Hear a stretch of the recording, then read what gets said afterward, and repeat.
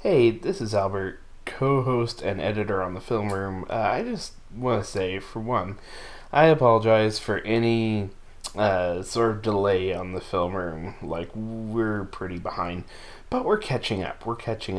We're recording new episodes, we're putting the backlog up of recorded episodes, and I'll preface the backlog here, starting with, well, this is Marvel number 5, which was recorded in May of last year, shortly after Guardians of the Galaxy Volume 2 came out, which is primarily what we talk about. It's a great conversation. So, these are our thoughts on Guardians Volume 2, and I hope you enjoy. Of course, this is before any Infinity War stuff. We've already put up the Infinity War cast. So yeah, things have changed in the last year. We had no idea what was coming. Jesus Christ.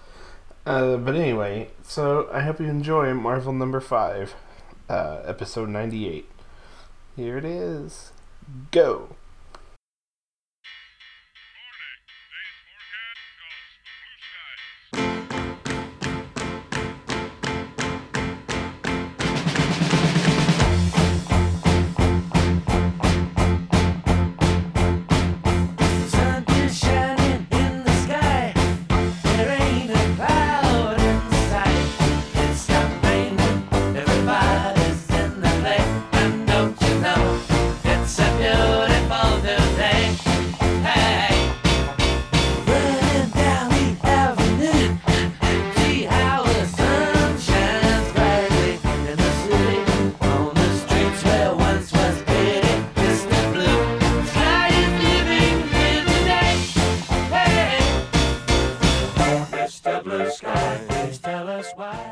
Hello, everyone. Hello. It's kind of bizarre that we're in the position of doing this one. Can I just say that?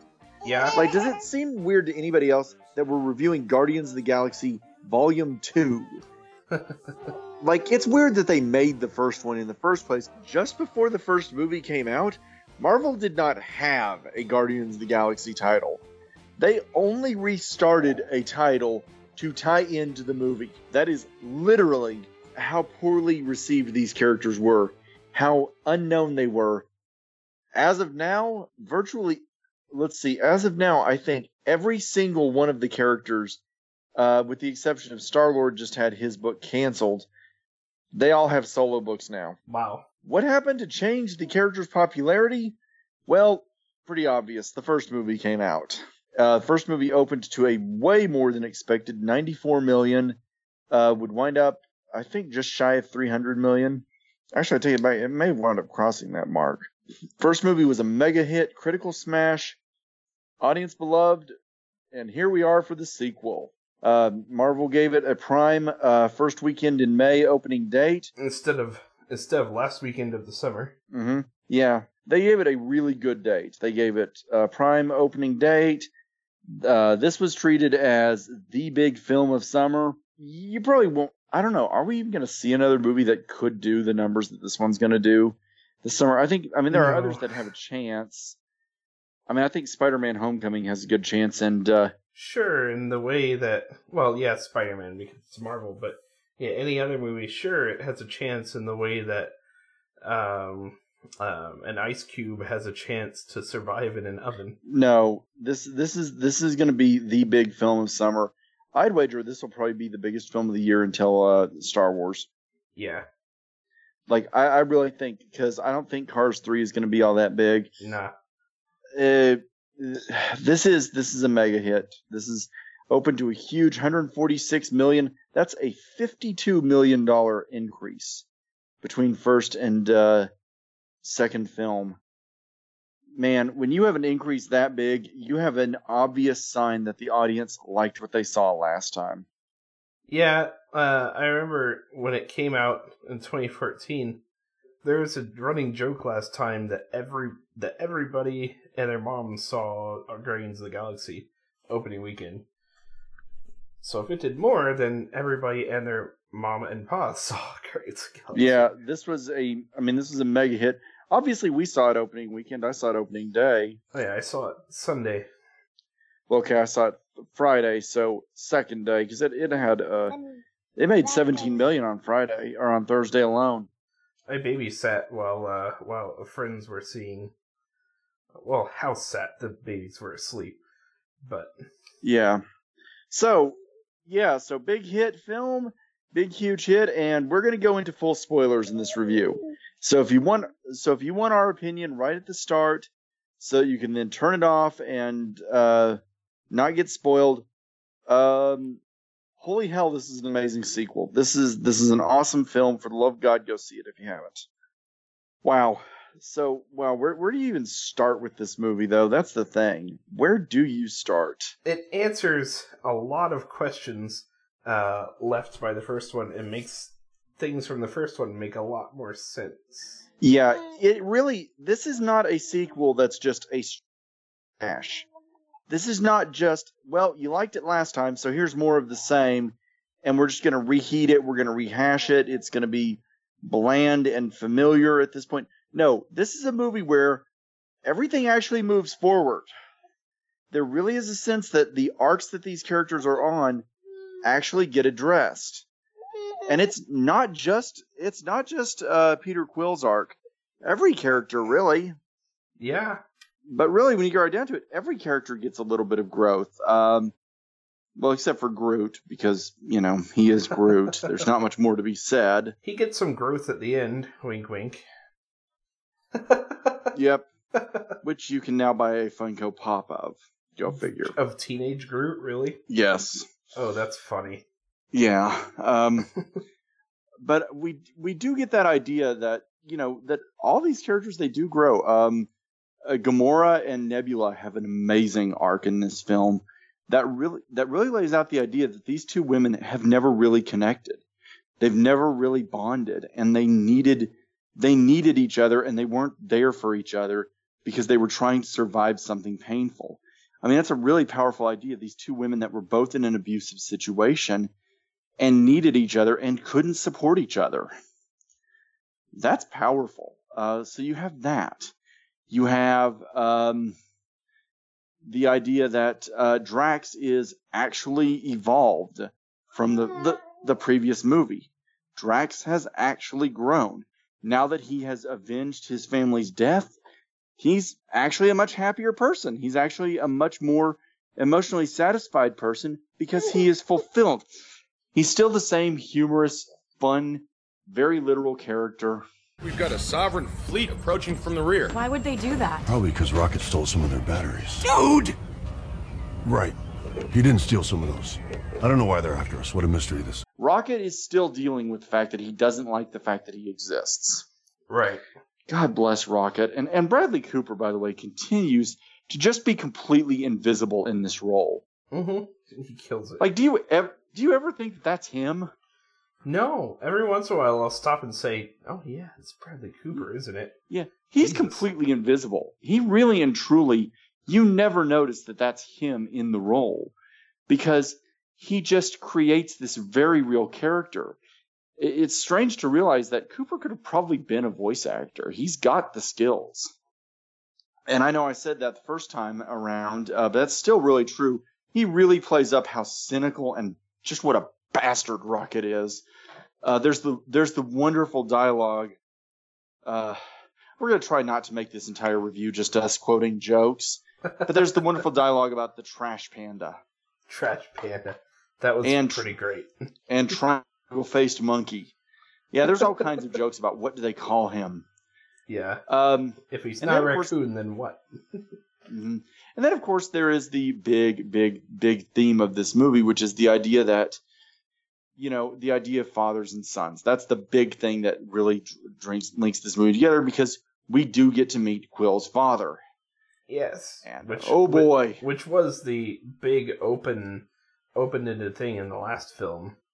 Yeah. And now, they deliver. Let me explain real quick for people that don't know the comics, that had they delivered the comics version, we would have all been pretty bored and pissed by this movie.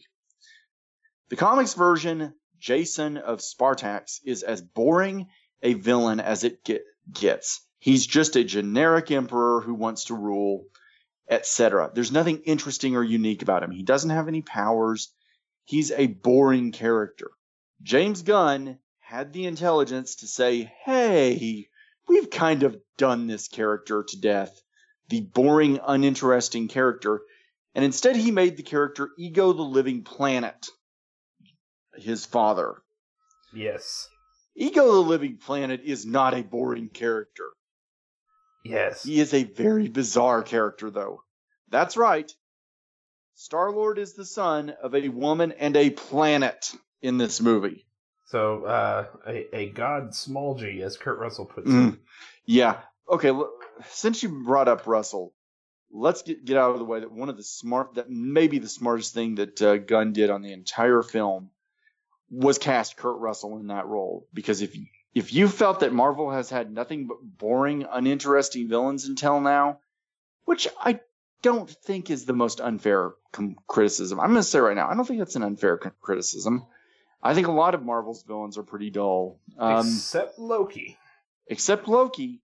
But, Red Skull was good, but he was kind of the generic trope for what you get started. Yeah.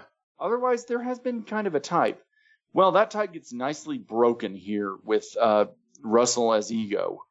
Because, wow, Russell is just incredible in this film. He weaponizes everything that makes him such an awesome presence and makes it scary and unsettling. Mm-hmm.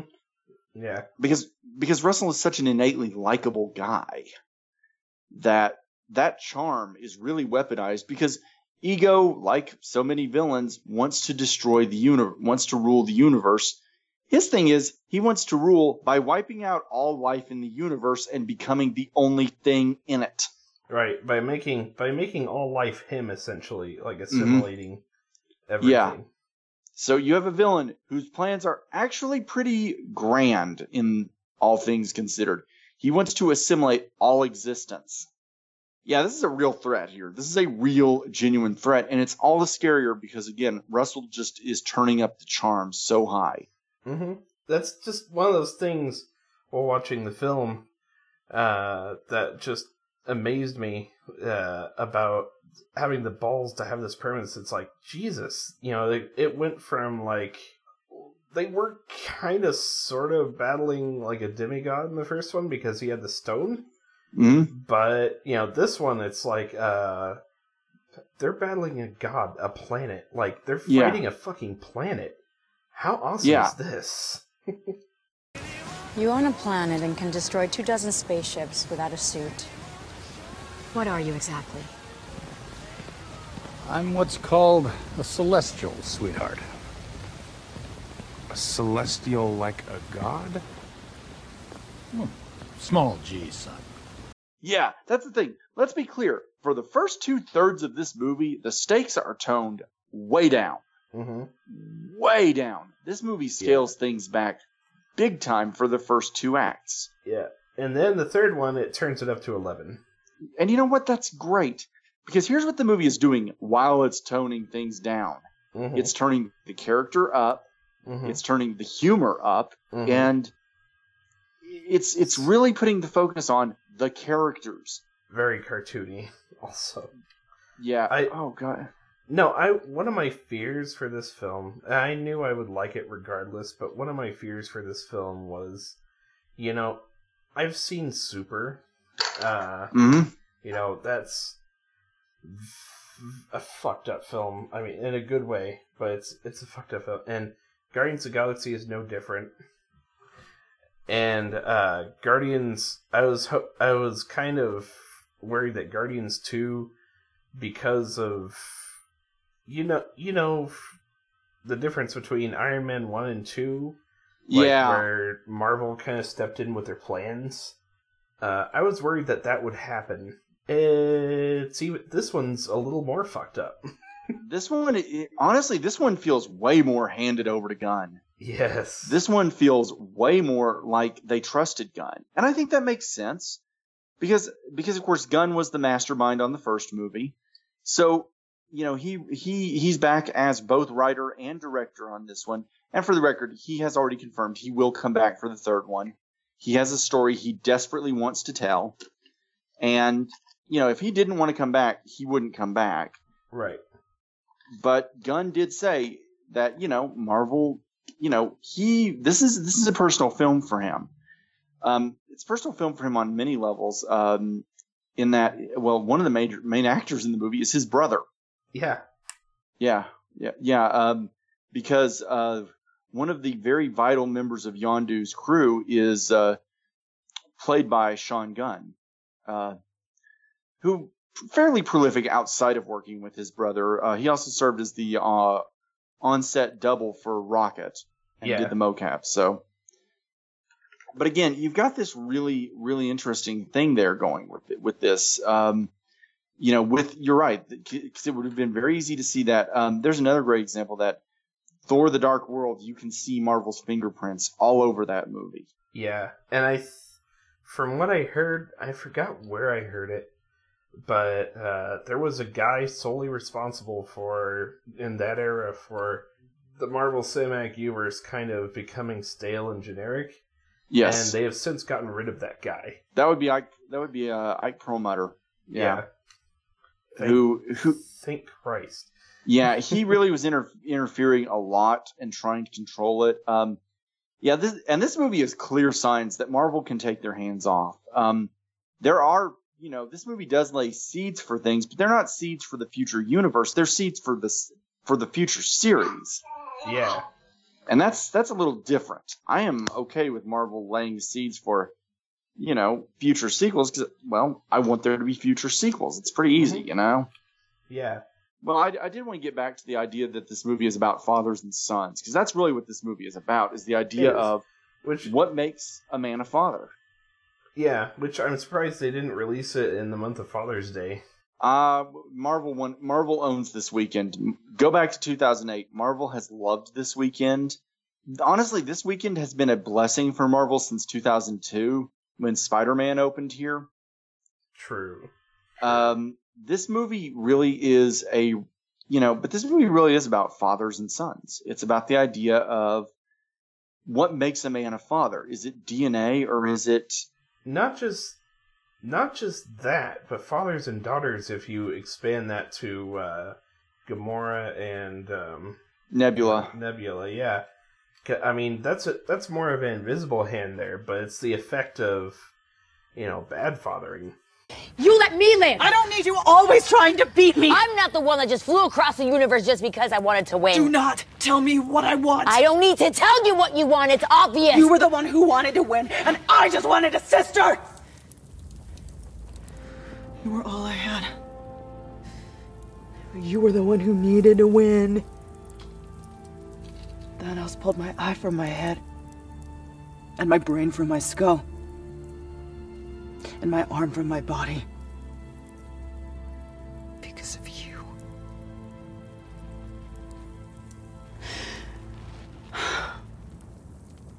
Yeah, you see good and bad. Because what this movie ultimately builds to is the idea of kind of answering a big question that some people had about the first movie, which is, why didn't Yondu just get rid of Quill? Why did he insist upon being there for him so much? Why didn't he hand him over to his father? Yeah, despite his crew ragging on him for being soft. Was it really just because he wanted him for, getting into small places? Was it really just that? No. It becomes very clear in this movie that it was because he genuinely loved him as a son.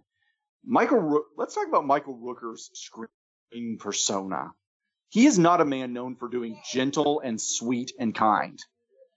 This is Henry, Portrait of a Serial Killer, for the love of God. Yeah, I have met his cousin. His cousin is local. And by all accounts, apparently he really is that wild and crazy. I can believe it. This is a guy who he plays assholes. At the nicest, he plays assholes. And here he gets to be he's still playing an asshole. Moments where he is genuinely moving, genuinely touching, he makes you cry in this movie. At the end, it's like, I can't believe that they killed him. That sucks. You really come to like his character, and then the movie removes him from the movie. Yeah. The movie moves him from... Oh, that's the other thing this movie does. It does away with the whole Marvel gripe that they never kill anybody. Yeah. Yeah. Which, in all fairness, I'm really kind of tired of that gripe because it's like, guys, they're not going to kill Captain America. You know it's going to come back. They're not gonna kill Sam fucking Jackson. Sam motherfucking Jackson. Now, they did kill Agent Coulson, and then they showed you why you're not allowed to actually really seriously kill anybody in comic book stuff, because they'll still come back, even if there's no reason for them to come back. As Agents of S.H.I.E.L.D. showed us. I remember what my point was going to be earlier. Oh, yeah, do tell. In this one, they kind of continue an undercurrent of having like a Marvel Cinematic B movie universe. Yeah, because Howard the Duck shows back up twice. Yeah. You have lots of little background nods. My favorite background thing is I forgot who told me this. It might have been you. The Stan Lee Watcher theory. Yeah, this movie kind of This movie confirms it. This movie confirms it. He is indeed, which I love. He's a Watcher informant. Yeah, he's a Watcher informant. I love it. But by the way, do you know if he's referring to anything specific when he said Deadeye was a FedEx driver? Yes, I do. Please tell me. Civil War. Civil War. Civil War. He was a FedEx driver in Civil War? Yeah. Yeah, that's a direct reference to Civil War. I knew it was one of the films. Yeah, oh yeah. Amazing.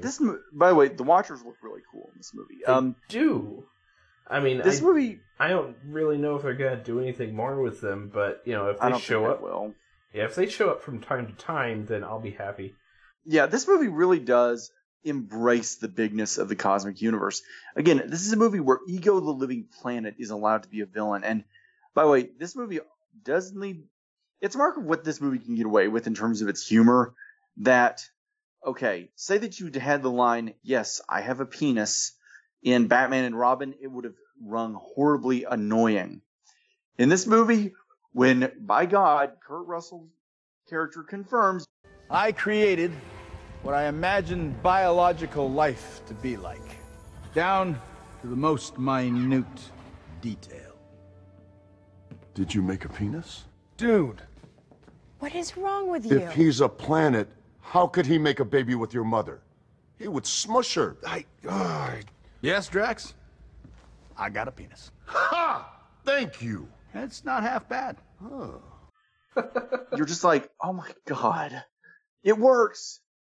Man, the humor in this movie, the humor could have been a real big problem with this movie. Let's make that clear. As poignant and emotional as this movie is, it is funny as hell. Yeah.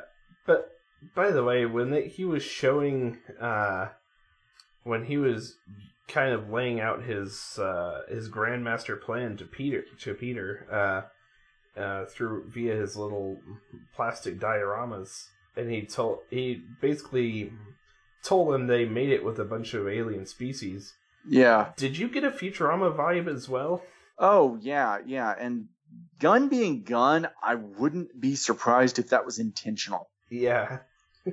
It would not surprise me to learn that Gunn was a big Futurama fan, because this whole series has a big Futurama vibe to it. It does. That said, I wouldn't want Gunn to be the person to do it in live action, because it has that much of a vibe. But I mean, by the way, it's not a shock that Amanda is a big Futurama fan as well. So of course, well, somebody already did like a half-hour live-action Futurama, yeah, and it's kind of amazing. But getting back to this, the humor. I really want to touch on this about the humor. It's weird how much this. And by the way, I want to see that. That sounds awesome. I do need to look into that. I'm not ignoring that. But anyway, the humor in this movie, here's what's nice about it. I noticed something. They don't repeat a lot of jokes in this movie. This is kind of a weird sequel where you're not just sitting there going, oh God, they're telling the same jokes again. Right, exactly. No, this is a movie that things are fresh. Things move on. The characters are still basically the same, but that's fine. That's fine. I'm okay with the characters staying still the characters. I But yeah, if this movie doesn't repeat jokes, which is such a blessing. It really is a gift to this movie that it just kind of is like, okay, you've heard these lines before. So, though Rocket does once again get a hold of that guy's eye. That was great, and that was more subtle. Yeah, that was subtle. Yeah. Yeah, just because unless you specifically, I don't know, if you hadn't seen the first one, which why on earth would you see a second one if you hadn't seen it? Yeah. Then you wouldn't know that was a reference to a previous joke. Yeah, the bit with the leg where it's like... Yeah, it would still stand on its own, Rocket being a dick. Yeah, that's just it. The point of the joke is the same. The bit with the toe, and I'm not going to say what, because I do want to say some things for some people, but the bit with the toe and the way they react to it, and the horse... I forgot about the toe. I will say another thing they did. They don't overuse Baby Groot. He's not overly jammed in our face like a minion. Yeah. He's used about right. I mean, the focus is really still on Quill and Rocket and Gamora. It's still on the characters. He doesn't overhog the movie. Like, he's in this way less than, say, Snoopy was in the Peanuts movie. Mm-hmm. Yeah. He's used right. They don't overuse him.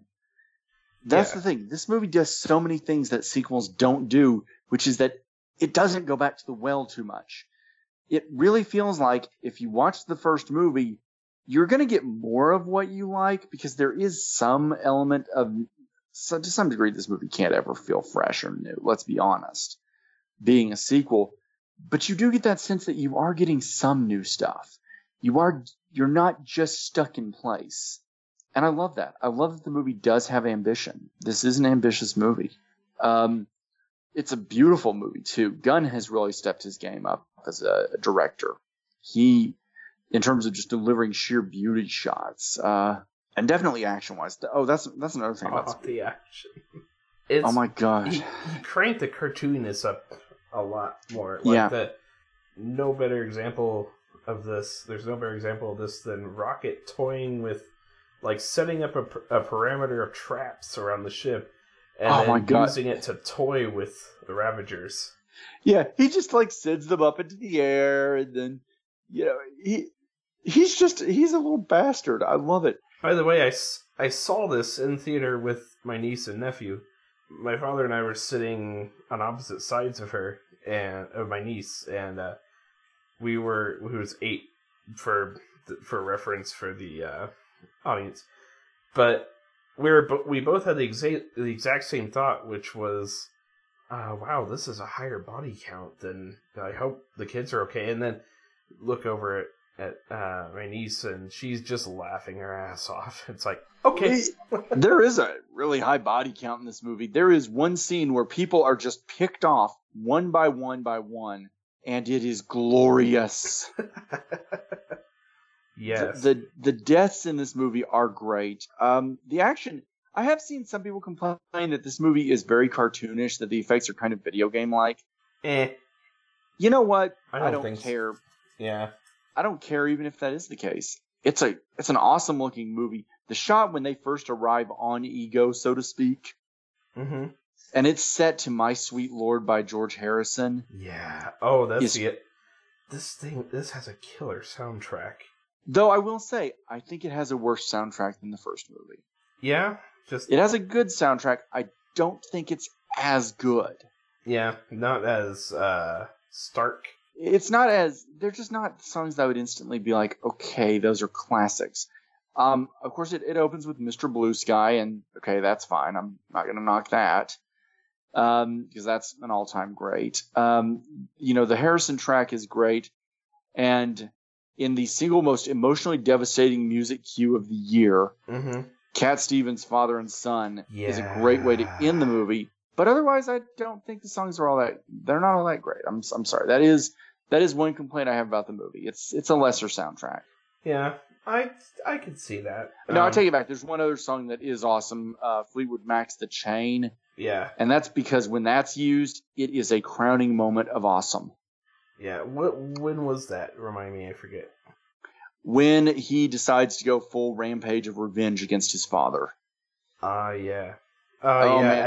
at the very end. And let it be known, by the way, seriously, Ego is such a bastard. Off the record, because I don't want to get into too many spoilers and leave something for people. Right. I think the scariest... People will have seen it if they're listening to this Okay, far, well then, let me point out, by the way, that one of the scariest things about Ego is when he's discussing Quill's mother, and he's like, I loved her. I was willing to consider, sticking around for her. And the scary thing is, because of what he says next, you realize he's telling the truth. Yes. You realize he's not trying to be like, oh yeah, your mother was special because I want you to go along with my scheme. Right. It's, your mother was special, but she was so special that I had to murder her. Yeah, he said that, and it was like, oh, fuck. And Peter just snaps right out. It's like, you fucked up. And then he just starts blasting him. Yeah. Which is glorious. And it gotta be known, Kurt Russell seriously kills that line. Yeah. Like, he just delivers that whole speech so calmly, so casually. He's like, I loved your mother, but I had to get her out of my life, so boom, brain tumor. Yeah. By the way, Russell's entire performance in this movie is not without a little bit of real world irony if you're familiar with the story. I am not. Russell's girlfriend's kids were basically abandoned by their father. Really? Yeah. Well, I say kids as if one of them isn't an Oscar nominee. Kate Hudson and her brother were, yeah. Yeah, they were basically abandoned by their biological father. He has nothing to do with their lives. Wow. Yeah, and Hudson considers Russell her father because he stepped in, raised them. Of course, it's normal when you refer to Hollywood relationships that go back to the 80s that you're like, his then, but no. Let's use correct terms. Russell and his eternal partner, Goldie Hawn, they are still together. Yeah. They are actually still together, which is awesome. So it's kind of interesting that Russell plays a bastard father in this movie, when in real life he's known to be the exact opposite. So that is an interesting bit of subtext to this movie that he does this. God, he is just seriously. I feel like after Tarantino used him in Death Proof, Hollywood started to wake up slowly. And it's taken Tarantino using him at least one more time for Hollywood to get this. Let's not waste this guy here, okay? Russell is a megastar like few others. And God, he's good here. He's so good. Yeah. I don't know. I could go for hours on this movie. That's the thing. I could go for hours on this movie. I could too. I don't get to do that very often with sequels. This, to me, I don't know where I would put this on Marvel sequels. I definitely think it's better than, say, Age of Ultron. It's definitely way better than Thor: The Dark World. Is it better than Civil War? Yeah, I think it's better than Civil War. I don't know. That's the thing. It's hard for me to say where I would say this is in terms of ranking it because it is its own unique thing. It doesn't feel like a standard sequel. It really does feel, if you will, like a volume 2. We've seen the first part of this story. Now we're seeing the next part.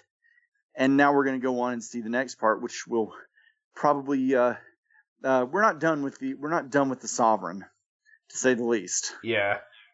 I do want to make sure, by the way, to note that how much I love the new characters in this movie are awesome. Mantis steals the film. Yes, absolutely.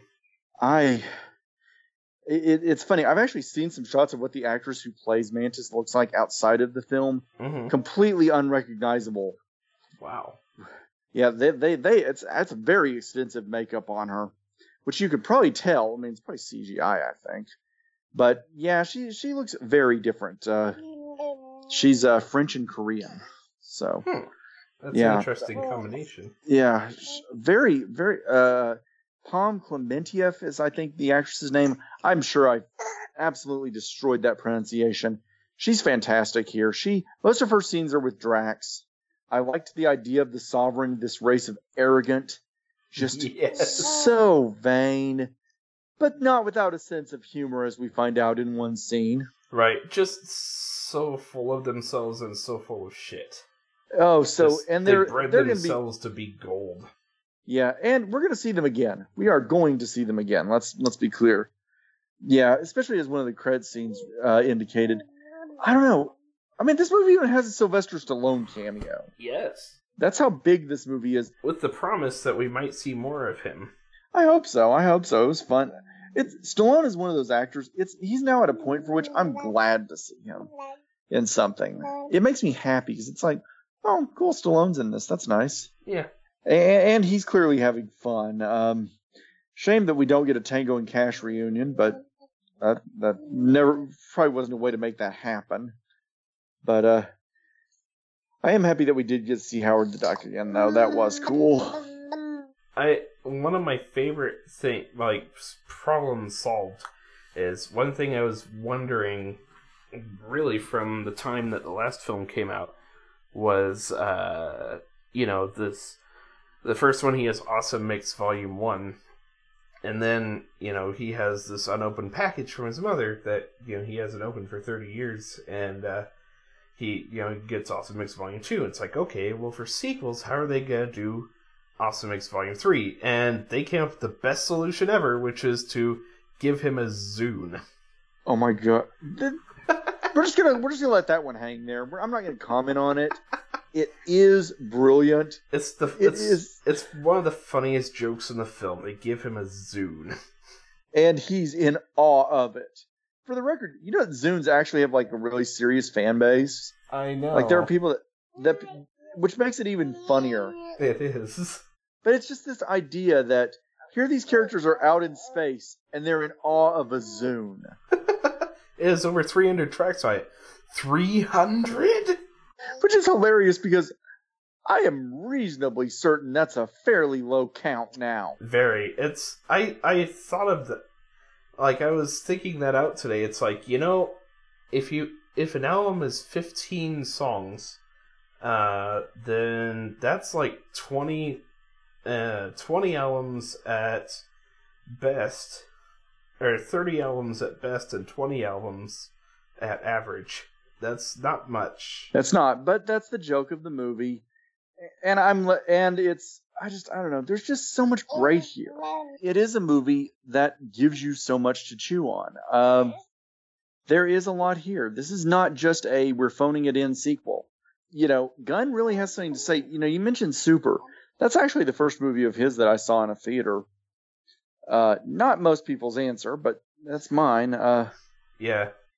I love Super. This is a very different Gunn, though. And it occurs to me that as these movies have gone on, as his entire filmography has gone on, the irony has slowly bled out of it.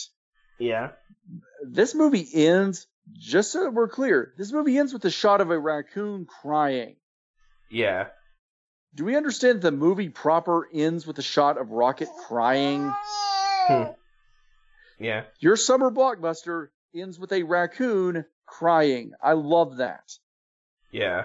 Thanks, Marvel. Thanks. I don't know. This movie's awesome. This movie it's absolutely what I wanted it to be. It's a full-fledged sequel. It's the real deal.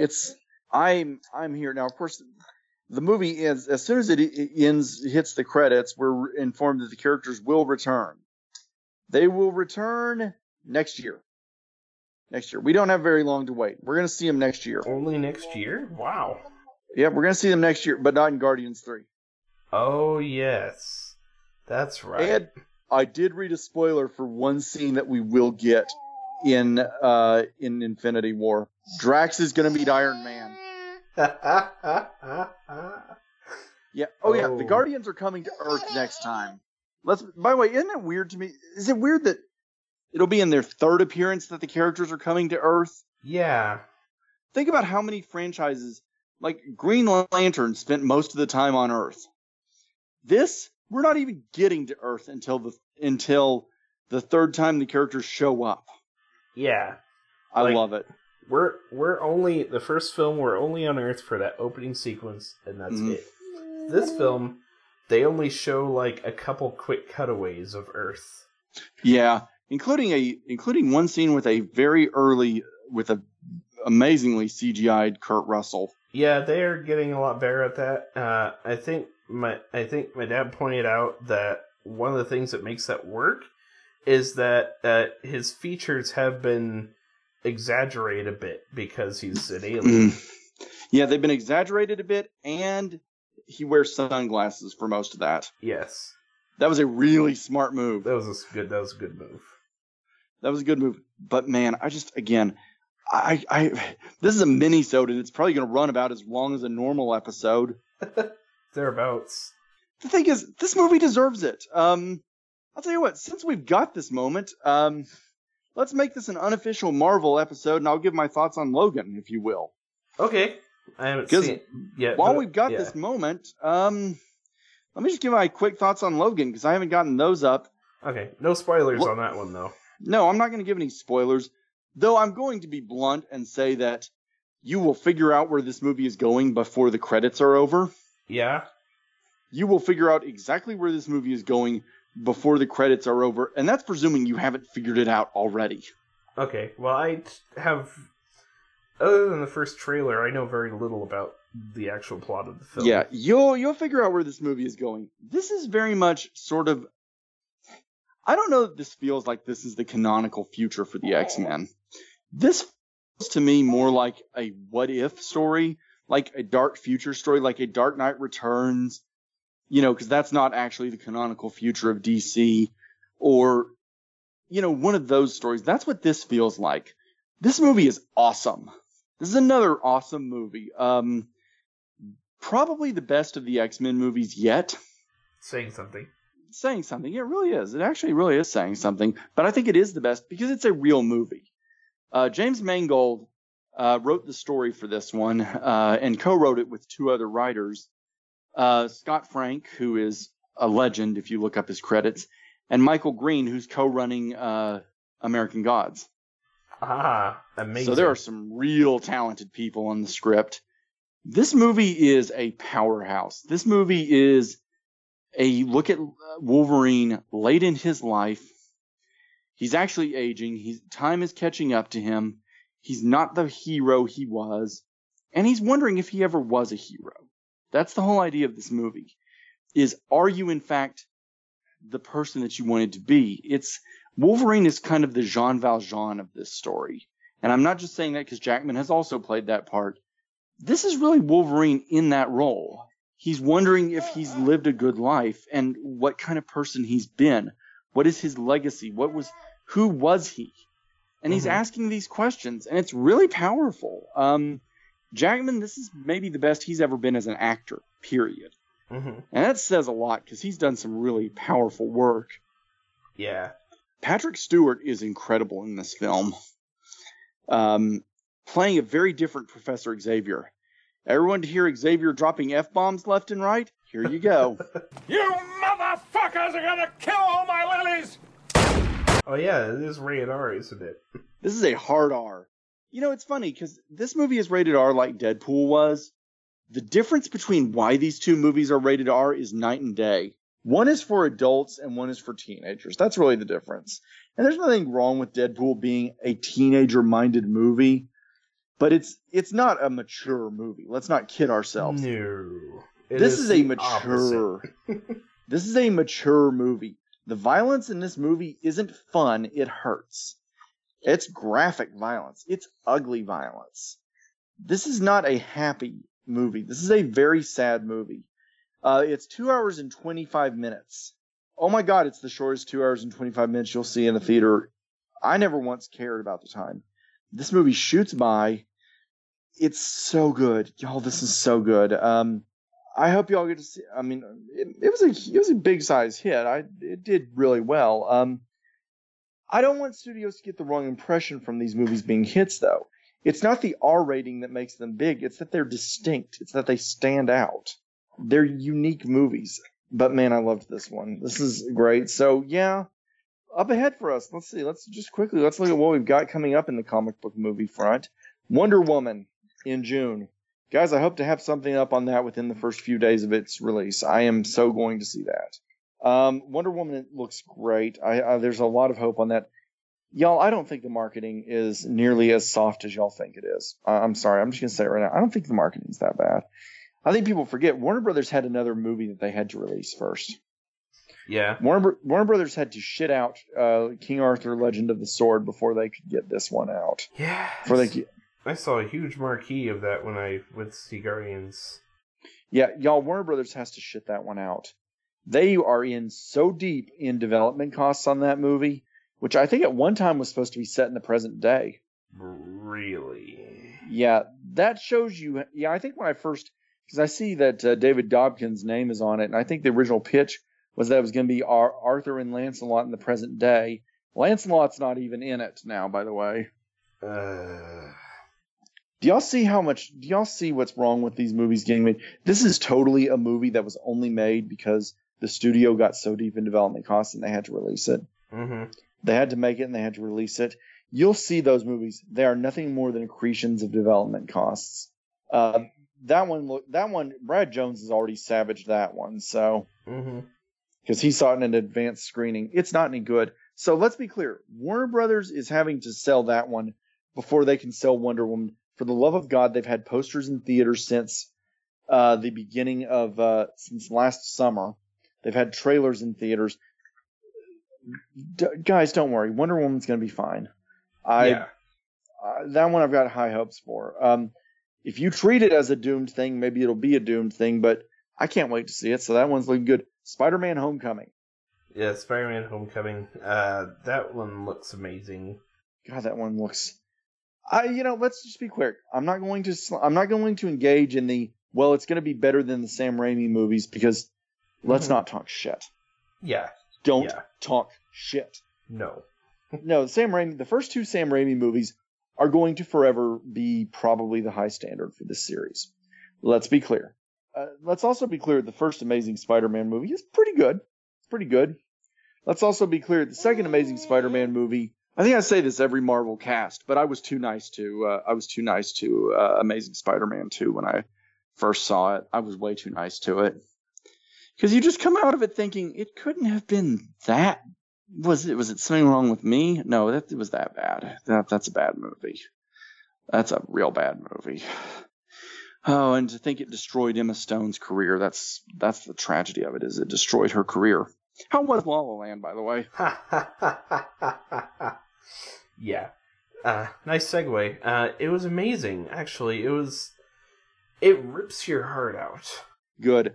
Don't say too much on it, because we're probably going to come back around and do an ep on that one. That's an ep topic to come. Yeah, I insist that we do, because, Moonlight deserved to win. Moonlight deserved to win.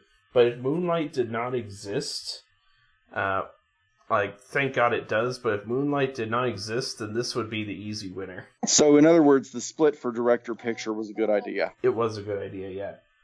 There are things that Damien Chazelle does in that film that are, as far as getting practical shots, they're amazing just because of the feat. That's awesome. I'm so glad. So there's that one. Anyway, getting back to Homecoming. Homecoming just looks awesome. My one complaint, guys, this is the Miles Morales story. You're just inserting Peter into it. Don't think we don't see it. This is obviously the Miles Morales version. You just chose the white boy Spider-Man. I know it. Y'all know it. But it looks awesome. I've got hopes. I think that one's going to be good. And then I guess after that we have a nice gap. Then we've got Thor Ragnarok looks amazing. Yeah, I'm looking forward to that. And Justice League. I am not allowed to say anything bad about Justice League because of the internet. That's what it comes down to. Really? Yeah, I'm not allowed. The thing is, I think it looks pretty not what I want it to be. Let me put it that way. To me, Justice League should look big. It should look bold. It should look pretty. This looks ugly. I shouldn't be thinking ugly looking at Justice League. Yeah. Well, yeah. I still haven't brought myself to see Batman v Superman. You need to on an animal level. It's fun. just on like a sheer goofy fun time at the movies level, it works. Yeah. So basically, don't go in thinking of it as a lead up to Justice League. Oh no, you have to think of it as that because the movie crams it in your face. That's all it is. Gotcha. It's fine. It's one of those things. Literally, my entire review of this movie is it's fine. But anyway, getting back to it is what it is. But anyway, getting back to Guardians, man, my final verdict is this. I'm sure I could probably complain that the pacing in the middle is a little slack, which is kind of funny because several people have compared this to Empire Strikes Back, and this echoes it in some places. It does, yeah. In a good way. But, I don't care. I had an amazing time at the movies with this one. Y'all, this is one to see. You're already going to see it, so my review isn't going to change things. It made $10 million on Monday just for... yeah. People are going to this one. You're all going to see it, and I know you're all going to see it, but man, it's worth it. It's worth it. I loved this movie. I'm happy with it. So, yeah, firm recommend. Firm recommend. Go see it. Awesome. Yes. And so, yeah. Well, that's the state of Marvel. Yep, state of Marvel. All right. Do you notice, by the way, how much fun it is to do my job? Yeah, I've noticed. You heard her in the background. Foreground, but yes. Foreground. She really is in the foreground, isn't she? Yeah. That's Kit. I'm gonna try. Listen. I'm gonna try and put her down, and you listen closely. Okay, I'm trying to distract her, but I'm gonna see. She is staring up at me like, "How dare you?" You put me down. Yep, you put me down. How dare you? And now she's trying to stand up because that's Lola for you. She's just staring at me, though, viciously. It's not time to make a change. Just relax, take it easy. You're still young, that's your fault. There's so much you have to know. Find a girl, settle down. If you want, you can marry. Look at me. I am old, but I'm happy. I was once like you are now, and I know that it's not easy to be calm when you found something going on. But take your time, think a lot. Why think of everything you've got, for you will still be here tomorrow, but your dreams may not.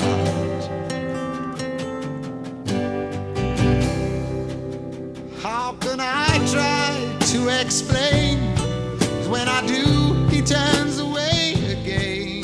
It's always been the same old story.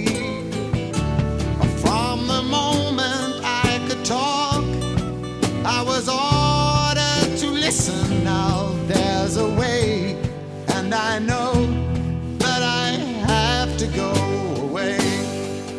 I know I have to go.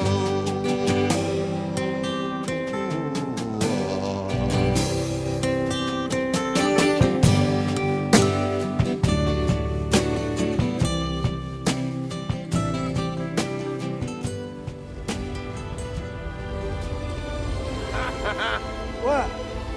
You look like Mary Poppins. Is he cool? Hell yeah, he's cool. I'm Mary Poppins, y'all!